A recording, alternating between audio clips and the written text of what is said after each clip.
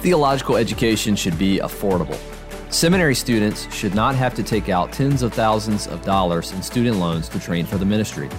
At Covenant Baptist Theological Seminary, our students pay a base of $75 per credit hour and a $375 per semester fee. For more information on how you can receive informed scholarship with pastoral heart, check out our website, cbtseminary.org.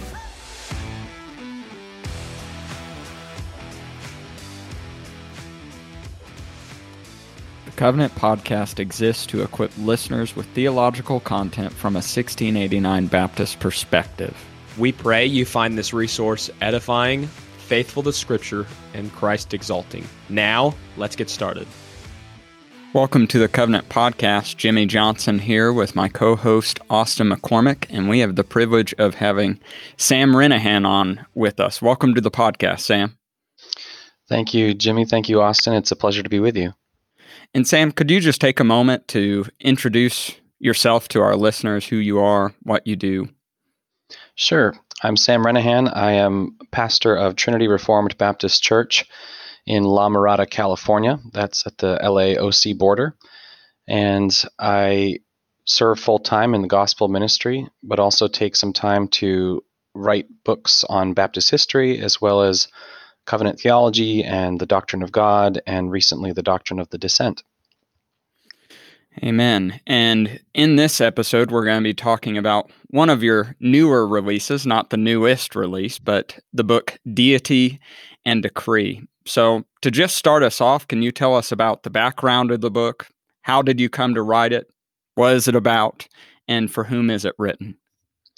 Yeah, Deity and Decree began as lectures for a Spanish seminary class in Colombia in 2019.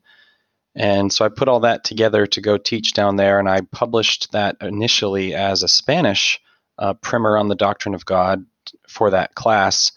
And then this past year, I translated it from Spanish into English and published it as Deity and Decree.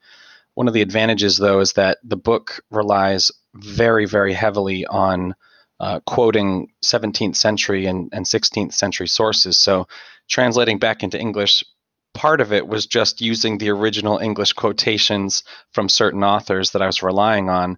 So it was an interesting process. So it began as seminary lectures that were published in Spanish and then reverted or translated back into English. And it was written initially for seminary students on the pastor level, but trying to be as accessible and simple as possible to teach the doctrine, not just to repeat it. And so, for our listeners, can you just tell us what is theology proper and what is its main subject matter? Yes, theology proper is the study of God specifically. Theology, the word itself, would mean speeches or discourses concerning God, but we use the word theology for all things relating to doctrine. And so to be specific about the doctrine of God, we would say not just theology, but theology proper, theology itself, the study of God himself, theology itself.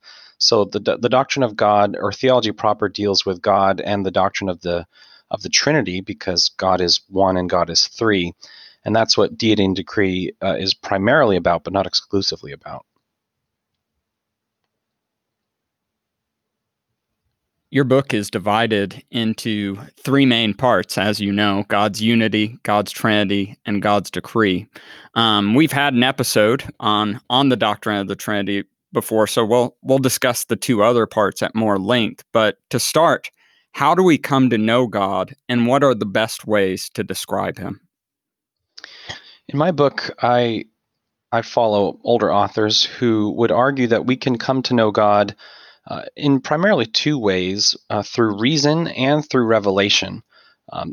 Knowing God through reason has its limitations, but there is true knowledge of God that we can know through reason. And this knowing God through reason means specific things. It means that we can look at the existence of all things and say, all these things must be caused. There must be a cause that is not itself caused, that caused all things caused. And so we can reason from the existence of all things to an original cause, and we say that is God.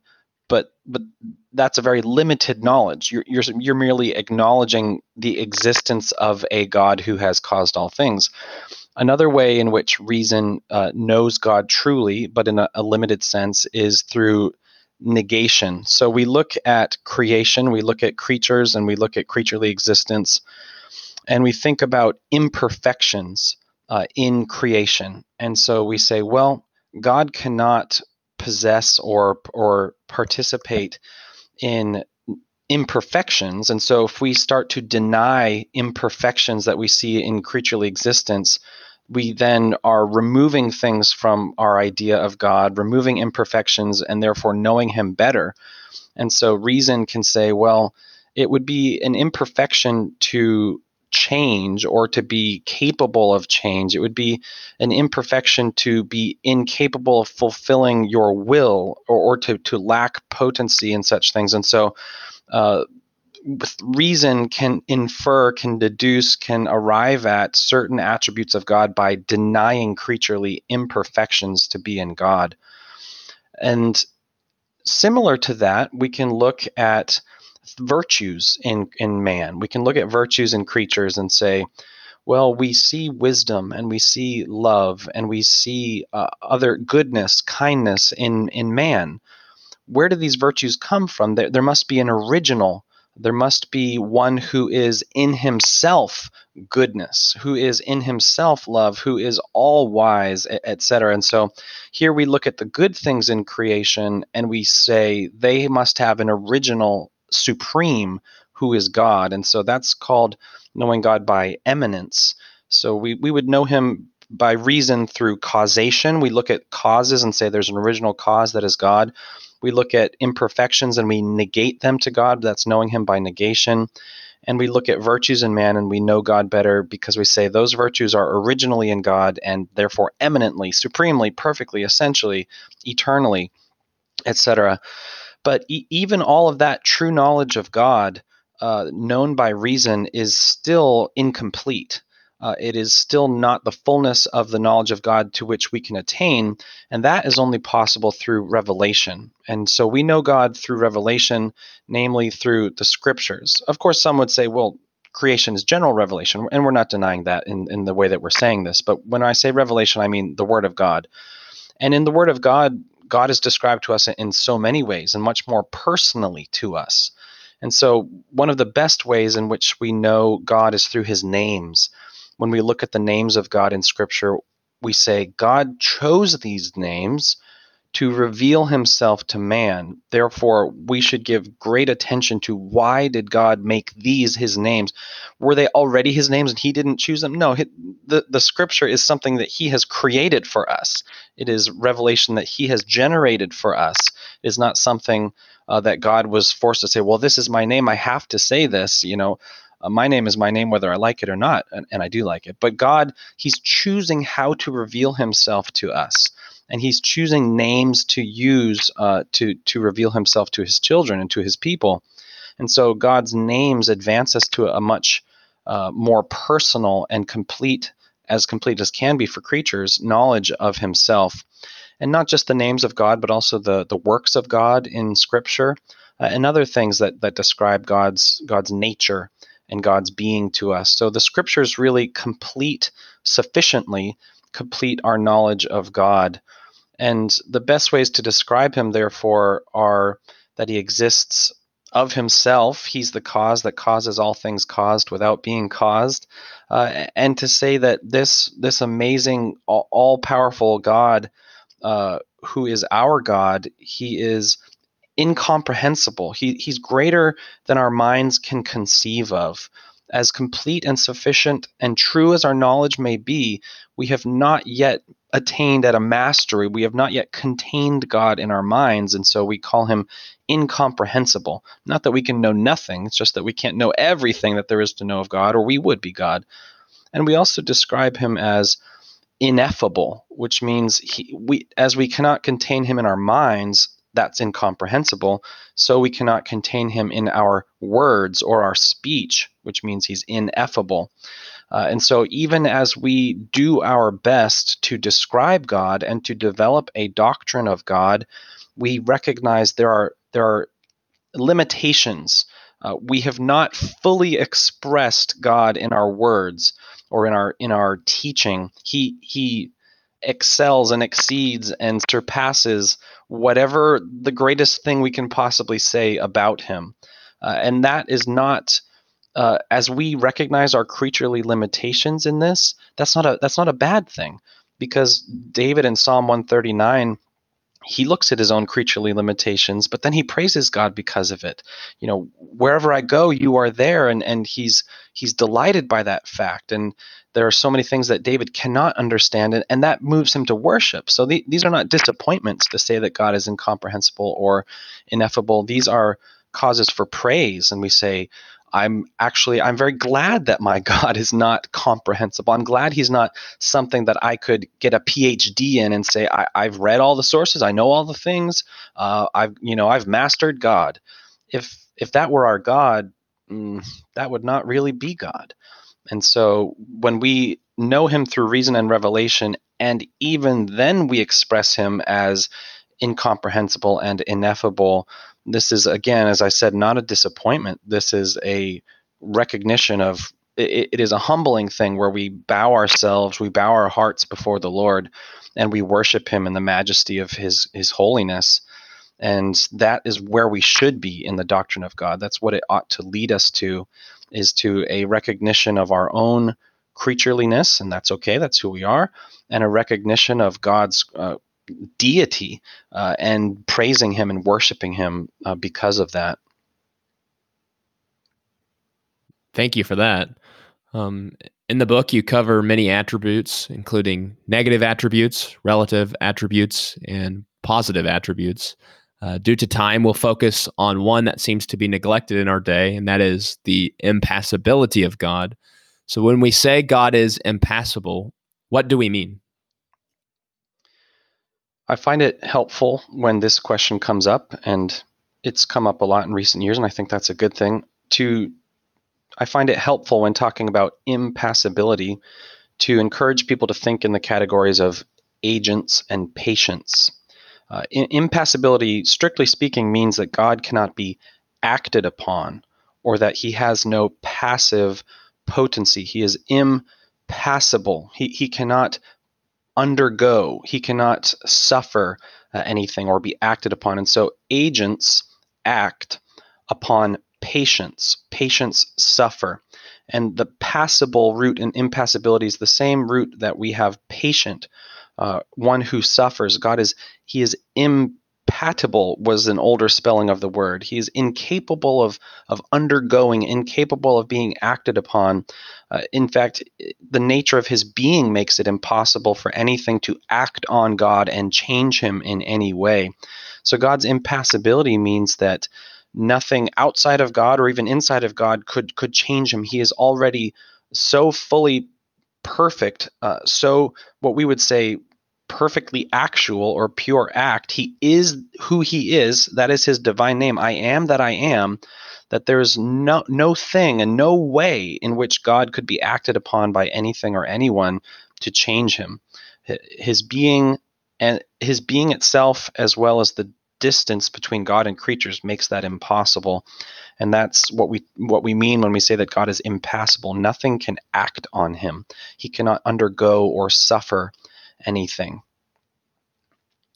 And piggybacking off of that, of course, we want to derive all doctrine from Scripture, or by necessary consequence from what Scripture teaches. So where do we see this doctrine of impassibility in Scripture?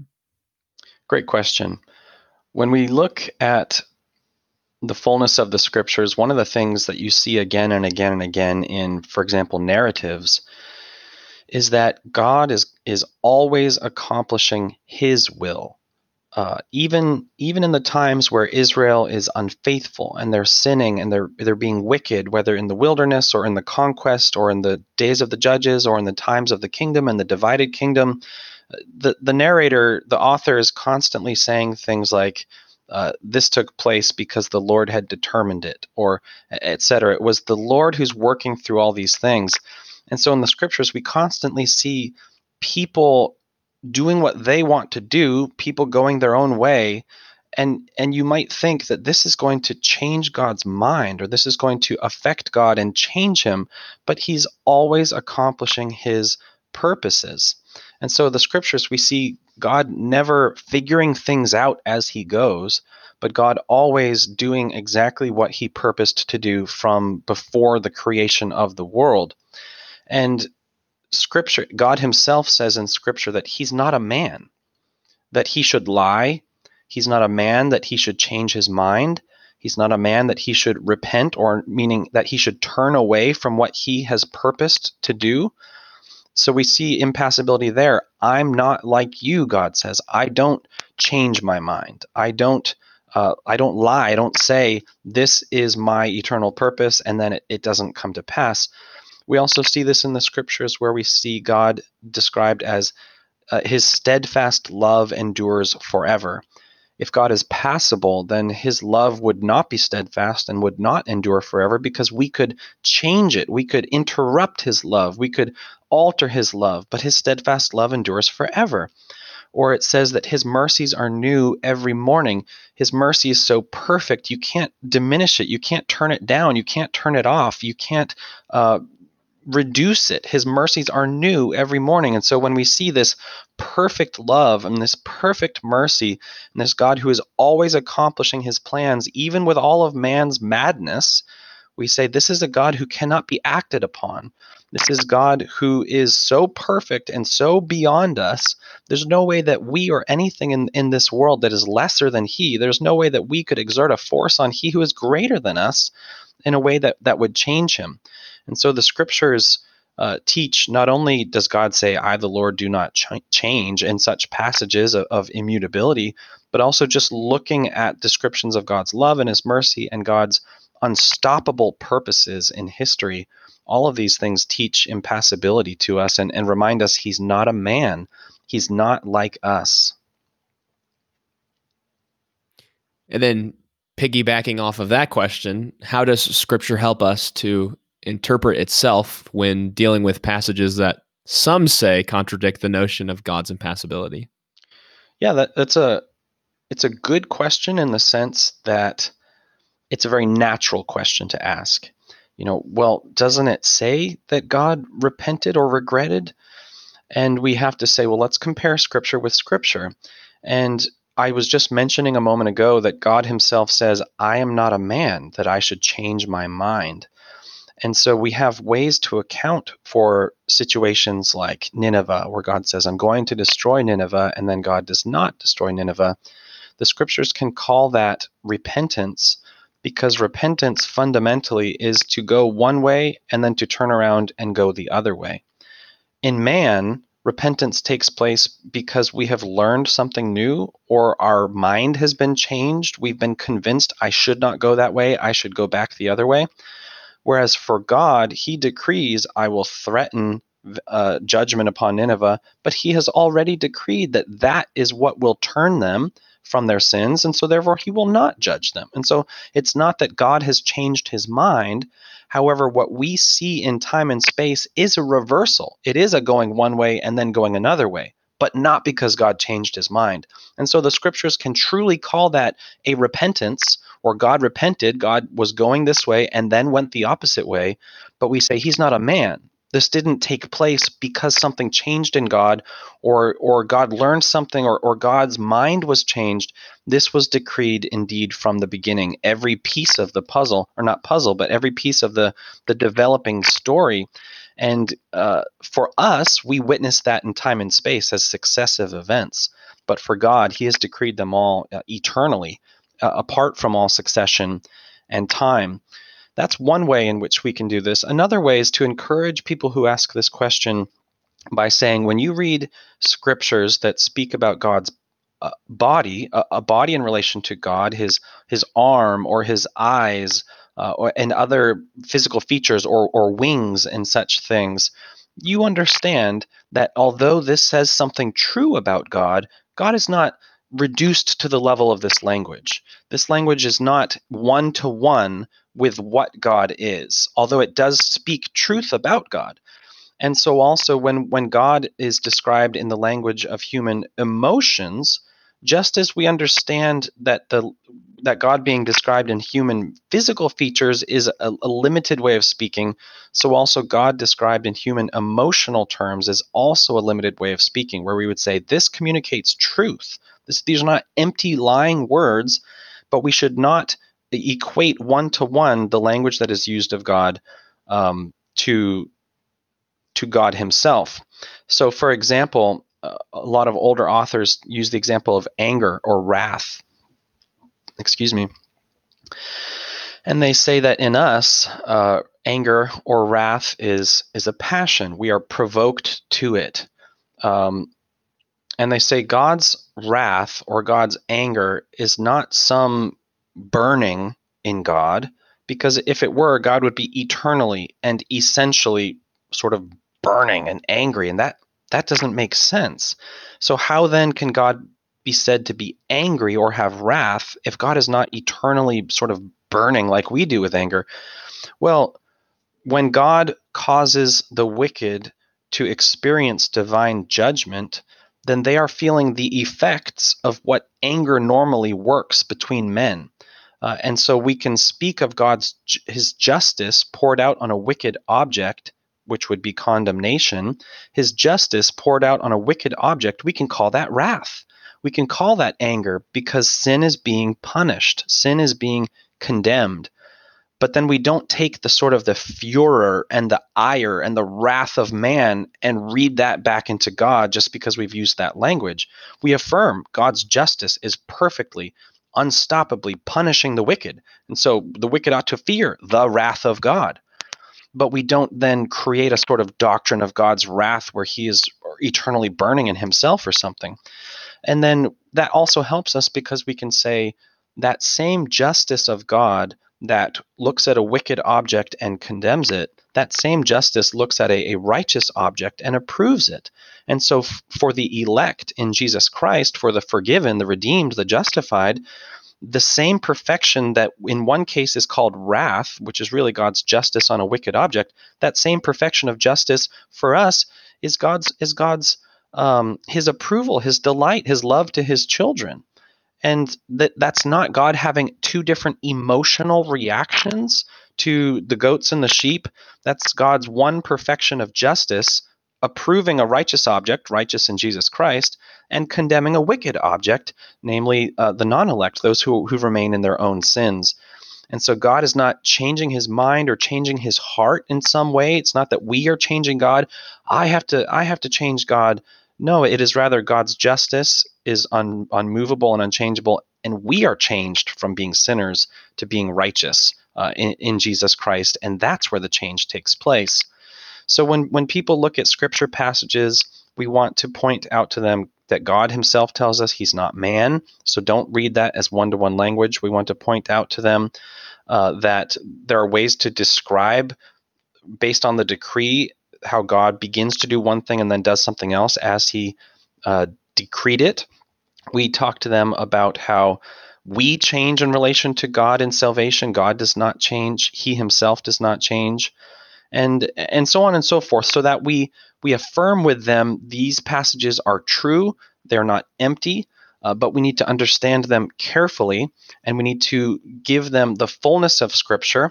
And as we don't reduce God to bodily language or physical features, so also we do not reduce him to the language of human emotions.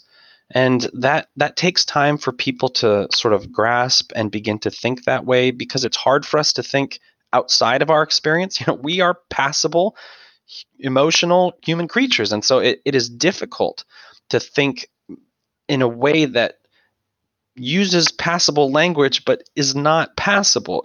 We recognize that's hard, that there's a challenge there. But the more that we teach this, the more that we think about it, the more we have a doctrine of God clearly in our minds, the easier it will become And the more quickly we will be able to read these passages and say, okay, this declares God's unchanging justice or his unchanging love or his everlasting mercy without the humanity of the human language used to describe God. And we should be patient as ministers to teach that.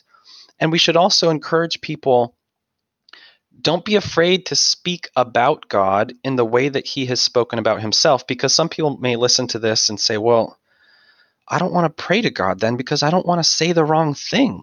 That, I don't want to like say heresy to God as I'm praying to him if I don't. But we cannot but speak as creatures. And the point is simply in our minds not to reduce God to the language we're using. And so we could say things like, "Oh Lord, have mercy upon us," or "Oh Lord, do not be angry forever." We can use the language of the psalmist while understanding that that's how we talk. But that doesn't mean that God is exactly like the way that we are speaking. So we're not chasing people away from the language of Scripture. We're chasing people away from reducing God to the humanity of the language of Scripture, or the imperfect elements of humanity in the language of Scripture.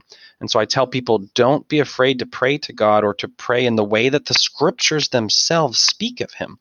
Just understand he's greater than that. He's beyond that, and we shouldn't reduce him.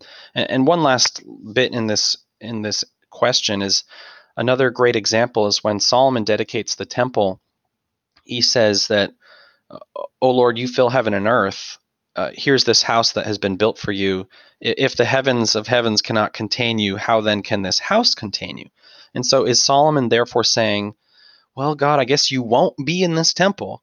No, he's saying, "Oh Lord, be here truly and bless us, although we acknowledge you transcend your presence here."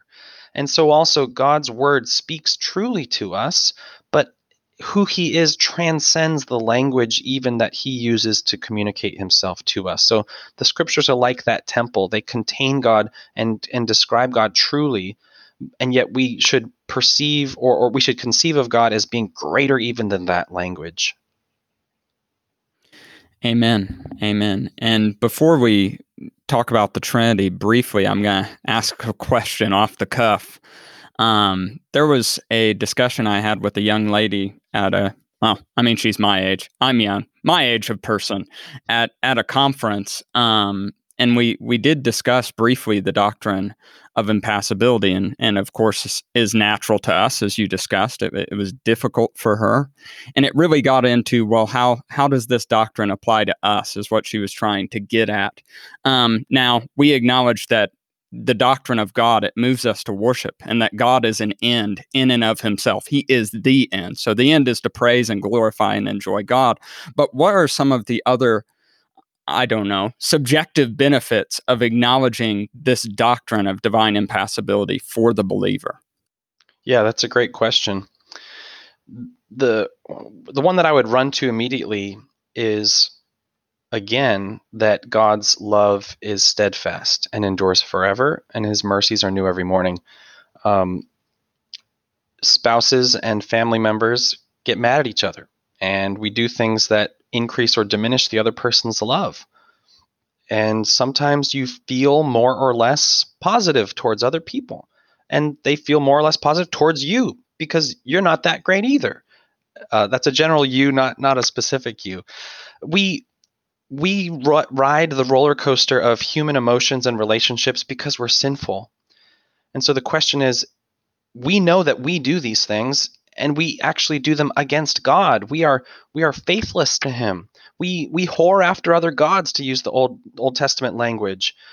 And we who have received so much light and grace, we live in these last days in which the former ways of God revealing himself have ceased, and Jesus Christ has come. And we have all of this fullness of knowledge and testimony and experience in God's goodness. He lavishes all these things upon us, and then we whore after other gods, whatever they may be. If God were like us, if he were passible, how could he not be enraged and incensed at our ingratitude and our treachery and our faithlessness? If he were passible, I don't see how he could not just cut us off and say, I'm so sick of you. I can't believe you, a people so blessed, would treat me in this way. Fail to give me the worship that I deserve. Fail to honor me with the honor of which I am worthy. Failing to obey a law that is good for you, a law that is holy unto you.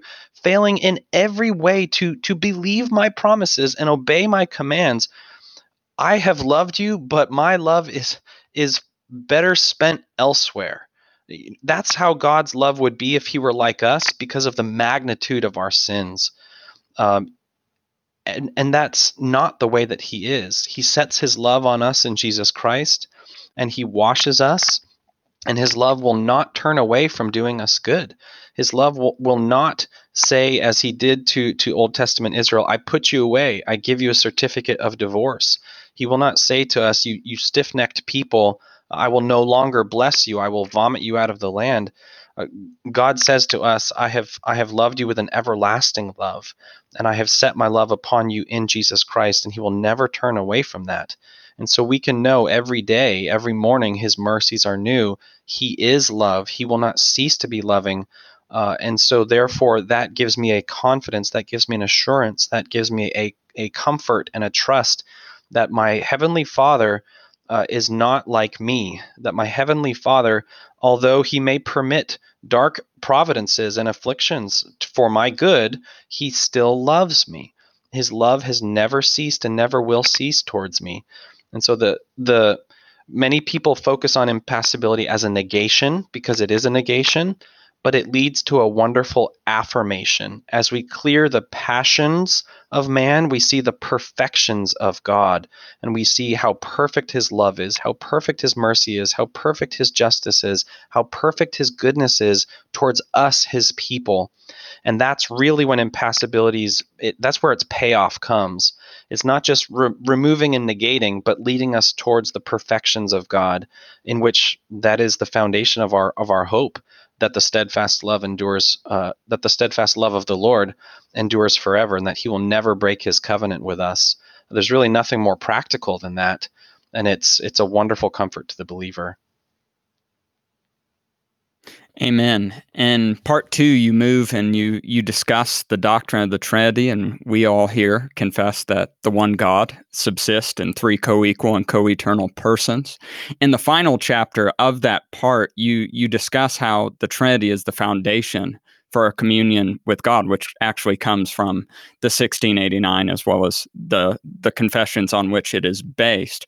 So in light of that, what are the ways in which we have communion with God, and how is the Trinity the foundation for it?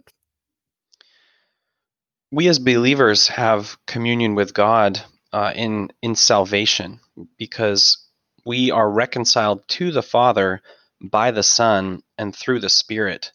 And God, the Father who chose us, and the Son who saved us, and the Spirit who indwells us, the Spirit then enables us to pray through Jesus Christ to the Father. And so in prayer, in salvation and in prayer, we have communion with God. In worship, we worship the Father, we worship the Son, we worship the Spirit, because they are one God. And we obey the Father's commands. We obey the law of Christ. We obey the Spirit who speaks to the churches. Our obedience is unto God, the Father, Son, and Holy Spirit. Our prayers are unto God, the Father, Son, and Holy Spirit. Our salvation is from God, the Father, the Son, and the Holy Spirit. We are baptized in the name of the Father, and the Son, and the Holy Spirit. So really everything we do, our whole life is communion with the triune God. And we have this comfortable dependence because we've been adopted by the Father, which is a grace that Jesus won for us on the cross. And we are indwelt by the Spirit of adoption. And so this becomes a foundation of comfortable dependence. I'm indwelt by the Spirit. I was purchased by the Son. I am adopted by the Father. If God, the Father, Son, and Holy Spirit is for me, who can be against me? I mean, that is comfortable dependence. I rely upon this. I trust in this. I rest in and receive the grace of God in Jesus Christ, because it is from the Father and through the Son and by the Spirit. All of these things, we could really just start to almost say any part of the Christian life and the gifts of salvation and say, this is how we have union and communion with God, the Father, Son, and Holy Spirit. John Owen, of course, his book on communion with God encourages us to think in this Trinitarian way in terms of communion, and would be a good source of reading for those who would like to look into this more deeply. And transitioning us from part 2 to part 3 of your book, Of God's Decree, what is the divine decree? The divine decree, I'm going to use John Norton's definition, which is in my book, is the divine decree is the act of God by which he determines absolutely the existence and infallible future of all that is outside himself. So that means that God determines all things whatsoever shall come to pass, to use the catechism question answer. He determines absolutely the existence and infallible future. These are the things which will come to pass. And this is God decreeing in himself all that which is outside of himself. There's nothing outside of him compelling him to decree this. He decrees it in himself. Our confession uses that language. But what he decrees is gains its existence, and it exists outside of God. He establishes its existence and its development and its infallible future to the praise of his own glory. And in your discussion on the divine decree, you have an entire chapter on divine concurrence, as well as you have some chapters that deal with some of the questions that arise with the divine decree. So to start us off, what is divine concurrence, and what are second causes, and how are they free? Yes, these are big questions. Concurrence, if you think about the word, it helps to think about the word, just get some of the concepts. When we concur, it's like we agree, two people are together, but the word concurrence more strictly is referring to things that run together, like two currents. Like these things are concurrent. They run together side by side. And so divine concurrence is the doctrine that in all things that happen, that God, as the first cause, is acting according to his agency, and running beside that, concurrent with that, all other causes are also acting, or all other agents are also acting as secondary causes or second causes according to their agency. So in every event, in every action, we don't say, well, who did this, God or the creature? That would be to divide the two things. Concurrence says that God is at work in all things as the first cause, and man or creaturely agents, not just man, it can be animals, it can be natural causes. All of these things are secondary causes or second causes that are developing in the way that God, or playing out in the way that God designed them. They act according to their nature. And so concurrence says God is at work in all things, and the creation is working according to the way in which God created it. And we don't split that up and say, well, either God did that or I did that. No, rather, I act according to my agency. I act within the sphere of my power that God has granted to me as a creature, and God is acting at the same time to accomplish his purposes in all these things. And so secondary causes are really all creaturely causes. There's one primary cause or first cause, that's God, and there's just one. And then secondary causes are all agents, all causes in creation.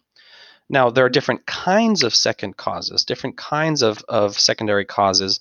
Some of them are necessary causes. So, for example, God has made the world in such a way that it has laws of physics, laws of science, and gravity, for example, is a necessary cause because of the way in which God has made this world, that the mass of an object exerts a force on other objects, and the larger the mass, the greater the force. And so planets, being so massive, pull things towards themselves. They keep us on the earth by gravity. Why does that happen? What is the force of this? Why is that attraction happening? Well, God has made it a necessary cause. It will always happen so long as there's a sufficient mass to exert such a pull. I mean, I'm technically exerting a gravitational pull on both of you right now, but I'm so small and I'm so far away from you that it's really a zero force. But the planet is keeping us here. We're not currently floating away from our desks. That's a necessary cause. And God is the first cause who has created something like gravity, but then gravity is working according to the laws of gravity. There are also free causes, which means that God has made the world in such a way that people, man, and even animals in certain ways, we are free to make choices and we are free to do things within the sphere of our power and according to our nature. And so if I want to mute my microphone, I can mute my microphone. If I want to walk to the other room, I can walk to the other room because that is within the sphere of my power as a human being, and it is according to my nature to make those kinds of decisions. And so that would be a free cause. It's not necessary. I don't have to mute my microphone. I don't have to go into the other room, whereas gravity always has to work. It's necessary. So free things are causes that could happen or could not happen. It's free. It's not, there's no compulsion that's forcing it, that's causing it to happen. If I want to mute my microphone, I do it. Nothing is forcing me to do that. It's free. We can also talk about contingent causes, which are really just another kind of free cause because they could happen or not happen, so they're free. But contingent means they're things that happen without anyone intending them to happen. When I talked about walking or muting my microphone, it would happen or not happen because I intend it. I make those choices. But there are contingent causes. There are things that just happen without anyone intending it. It's a what we call chance in this world. Events that no agent was trying to cause, or accidents. We talk about accidents. No one meant for this to happen, but it happened. And many things contribute to such events. Now, what I just described is necessary causes like gravity, free causes like my choices, and contingent causes like accidents or other types of things. All of those are secondary causes. They're all creaturely causes, and they all concur or run together with God, the first cause, who is working through them all and with them all to accomplish his purposes. So the God who has decreed all things is working in and through all things to accomplish his purposes in his creatures and in his creation. So we are free in the sense that God has given us power and agency to act within the sphere of our creatureliness, and according to our nature. So one last thing on this question is that I can choose to walk to the next room because that is within the limitations of the power that God has given to me as a human being. But if I walk outside and I say up, up, and away, I don't fly. I don't just ascend up into the air because God has not granted us that power. That would be a miracle. That would be the alteration of the ordinary order that God has established in this world of necessary causes. And so freedom is not an absolute freedom. It's not independent of God. It's not independent of my constitution. It's not independent of my nature or my disposition. And yet it is a real freedom that God has given to me to make choices and to act within who and what I am. And so perhaps now, following on the decree, it would be helpful for our listeners if we talked about how sin fits in. So what is the relationship between the decree, sin, and suffering? Yes, we said a moment ago that God decrees all things. And so sin is included in God's decree. But we need to be very careful about the way in which we develop this. And I always tremble a little when I do so. Sin is a part of God's decree by way of permission. It is something that God permits to happen. And when we say that God permits sin to happen, what we mean is that God withholds the grace that would restrain a creature from sin. God does not stop them from sinning. That's what we mean by permission. It's not that God grants them permission. He doesn't say, okay, it's all right. You can do it. I permit it. What we mean is God does not stop it. God does not provide grace that would restrain a creature from sin. So God allows the creature to go the creature's way. He lets them do what they want to do. But he always permits that sin with a purpose, a greater and higher purpose of working it towards a greater good and his own holy and wise purposes. So God is not the author of sin. The creature chooses to do what the creature wants to do, and God does not stop the creature. He lets the creature go in its course. God is not the author of sin, nor does God do sin. That would be impossible because sin is a defect, and God is a perfect cause. He can only cause effects. He cannot cause defects. He's an efficient cause, not a deficient cause. So God is not the author of sin. God does not do sin, which is a little bit strange way of expression. Rather, sin, is something God permits by not giving grace that might restrain a creature from going a certain way. And he does this for his own wise and holy ends. And to understand this a little better, there's a really great illustration that John Norton gave, which I use in my book, just following him, which is of a miller and water. A river, for example, or a stream will run according to the course of the stream and according to the way in which water and as a physical thing runs. Water will do what water will do in a specific channel in which it runs. And so if you study the water itself, you will say, okay, this is H2O. You can understand the chemical nature of it. You can understand what it is like in the sciences. You can know a lot about water, but it will always just be a knowledge of water. Now, a miller can put a water wheel into that river or into that stream, and now the water is powering a wheel, and the wheel is connected to gears, and the gears can power many things. They can activate a saw, and you can make a sawmill with the power of the water in the river, or they can grind grain and such things. The miller can make many different things in his mill with the power of the water in the river. And so God, his relation to sin is like that. God allows sin to run in its course as water runs in a channel.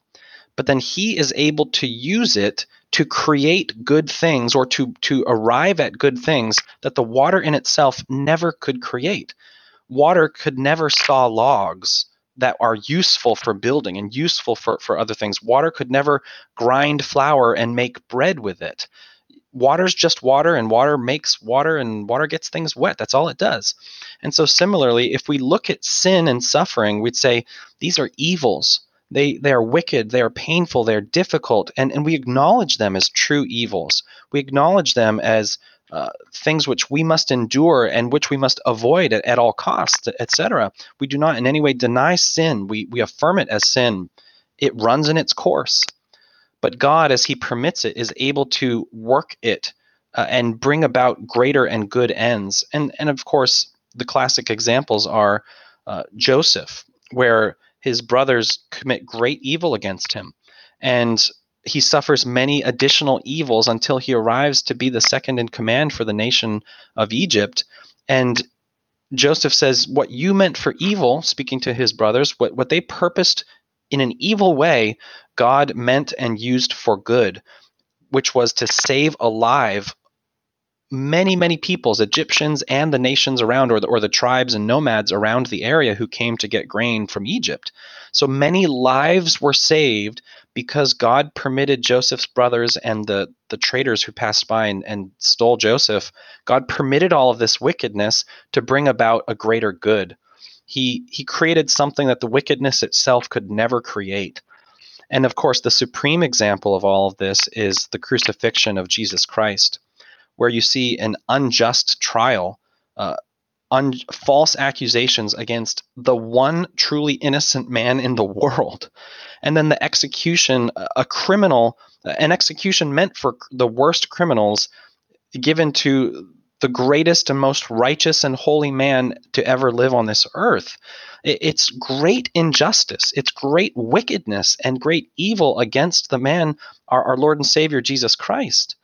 And yet, in all this, Peter tells the Jews in Acts chapter 2 that you crucified the Lord of glory, but God had foreordained this. He had predestined this, and that he was going to work through it the salvation of all his people from all nations in all ages. And so the crucifixion shows great wickedness of man bringing about the death of Jesus Christ, and not just the wickedness of man, but the wickedness of Satan. He possessed Judas and moved him to betray Jesus.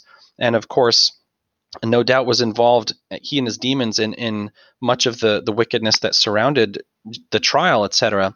So great wickedness from both men and fallen angels is involved in crucifying Jesus, and God accomplishes a wondrous and amazing good out of it. So when we talk about sin, we acknowledge that God permits it. We acknowledge that he does this in the sense of withholding, restraining grace. He lets sinners run in their course. He lets them go as they are, but he does this with a purpose of accomplishing greater goods according to his purposes and his holy wisdom. And if we look at the sin itself, we'll never arrive at those greater goods. But when we see it in the hand of God, or when we see it in the wisdom of God, we find that he is able to accomplish all his holy will. And indeed, he will accomplish all his holy will, sin included in the decree and in the unfolding of it. You speak in this section on the divine decree on the subject of election, and that's election unto salvation.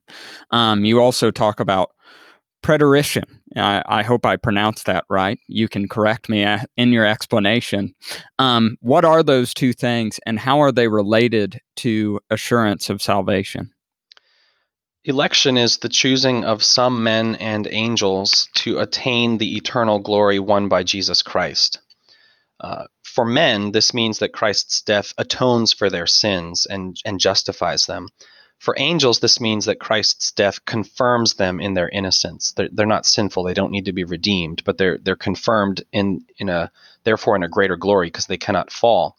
And so, election is some men and angels will arrive at, will participate in, will receive the eternal glory that Jesus Christ has won.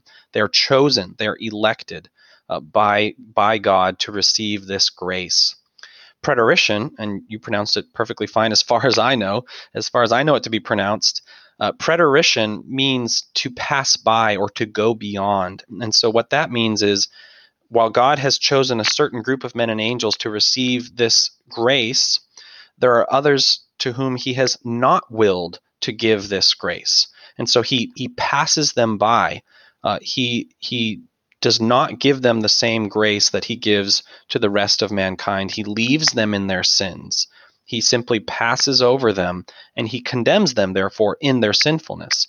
They are sinners. He passes by them. He condemns them for the sinners that they are. And so that would be election and preterition. And election relates to salvation because if God chooses a people to receive his saving grace, can we identify, or can we see, can we find the people who have received his saving grace? Can I know that I am one of those who has received his saving grace? Or am I prying into something that I ought not to because it's hidden and revealed from me? I think that it was Spurgeon. I heard recently someone mentioning again something that I had forgot, where Spurgeon said, if God had put a mark on everyone's back, a mark of election, we wouldn't go around preaching the gospel. We'd go around lifting everyone's shirts up. And so we ought to preach the gospel. So you might say, well, then we don't know who the elect are. But no, Spurgeon is saying we preach the gospel, and we know who are elect by those who respond in faith. And so you can say, I am a believer. I trust in Jesus Christ. And God has promised that all those who call upon his name, all those who come to him, will not be cast out and will not be put to shame. And so therefore, I find in Christ objective assurance. I find in him and his perfect and completed work perfect assurance, objective assurance. And then in addition to that, I can look at myself or others' testimony about myself and say, do I show the gifts and graces of a child that's been born again, of a child that has been given saving faith, of a child that is growing in the fruit of the Spirit, a child that is fighting war against sin? Do I see justification and sanctification essentially in myself. And those would be secondary and subjective evidences of my election. No one will receive these things except those to whom God has chosen to give them. No one will come to Jesus Christ except those who the Father has chosen and drawn to the Son. No one will get to the Father except those who the Son brings to him. Jesus' sheep know his name, and they know his voice, and they know him. They don't recognize fake shepherds. And so the scriptures tell us we can know, we can make our calling and election sure. We can be diligent in these things and thereby attain an objective assurance by looking at Christ himself, and a subjective assurance by looking at ourselves in light of who Christ has made us to be. And all of that, the conclusion is, therefore I am elect, because I would not be like this apart from God's grace and mercy to me in Jesus Christ. I would not be going in this way. I would not be believing these things. I would not be obeying in this way or fighting this war of sin or repenting of my sin were it not for God's sovereign and powerful grace changing me, which he only does in this way to his elect and dear children. And so election and assurance are not divided. They indeed go together. But we have to be careful in relating them, because there are abuses of such things that when we see hyper-Calvinism and other types of extremes, we need to make sure that we avoid them. But we don't need to talk about the extremes necessarily. We need to be sure that we look to Christ, find in him objective assurance, and then we look at ourselves and we say, am I bearing the fruit of the Spirit? And when we're not, we don't despair. We acknowledge our sins, we repent of them, and we return to God, because in his covenant, he has provided everlasting and all-sufficient forgiveness for his children, which will never run out. It will always be there for us in Christ Jesus, which is to the praise and glory of God. Amen. Amen. Well, we've been talking with Samuel Renihan on his book, Deity and Decree. Our conversation has been divided according to the divisions of his book: God's unity, God's Trinity, and God's decree. He has given you a at least appetizing introduction to go read this book for yourself. So we hope and pray that you would go and check out this book. We'll link to it in our show notes. So go buy the book. And Dr. Renihan, thank you so much for joining us to have this conversation on deity and decree. Thank you, gentlemen. I enjoyed it very much. And to our listeners, we want to wish you grace and peace. For additional content, check out our blog ministry at covenantconfessions.com. Also, keep up with our social media accounts on Facebook, Instagram, and Twitter. Next, head on over to iTunes and leave us a review. Lastly, thank you for listening to the Covenant Podcast. Grace and peace to you.